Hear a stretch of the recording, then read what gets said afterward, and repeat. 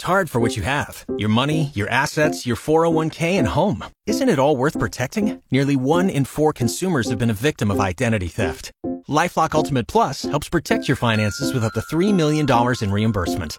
LifeLock alerts you to identity threats you might miss. And if your identity is stolen, your dedicated U.S.-based restoration specialist will work to fix it. Let LifeLock help protect what you've worked so hard for. Save 25% off your first year on LifeLock Ultimate Plus at LifeLock.com/aware. Terms apply. Spring football practice wrapped up here a short time ago with new head Nebraska football coach Matt Rule and his staff to look at some of the players they have coming in and returning.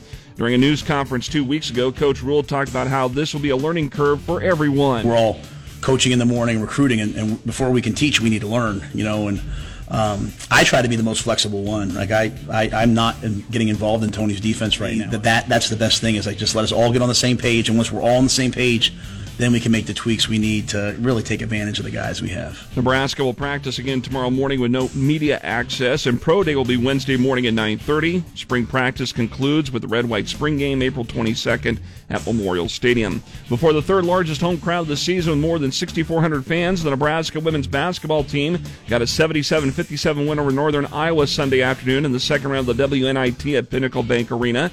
Isabel Bourne had 17 points and 11 rebounds for the Huskers. Jazz Shelley added a big game of her own, 16 points, 8 rebounds, 7 assists, 3 steals, and a block shot.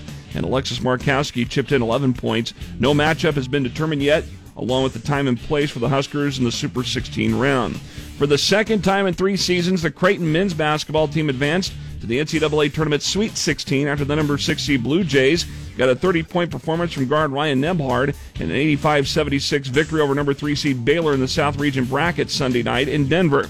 Nebhard a year ago was on the bench with an injured wrist when Creighton got beat in the round of 32. Obviously out last year, and it was tough for me to watch, but I'm just super excited to get back up with my guys this year.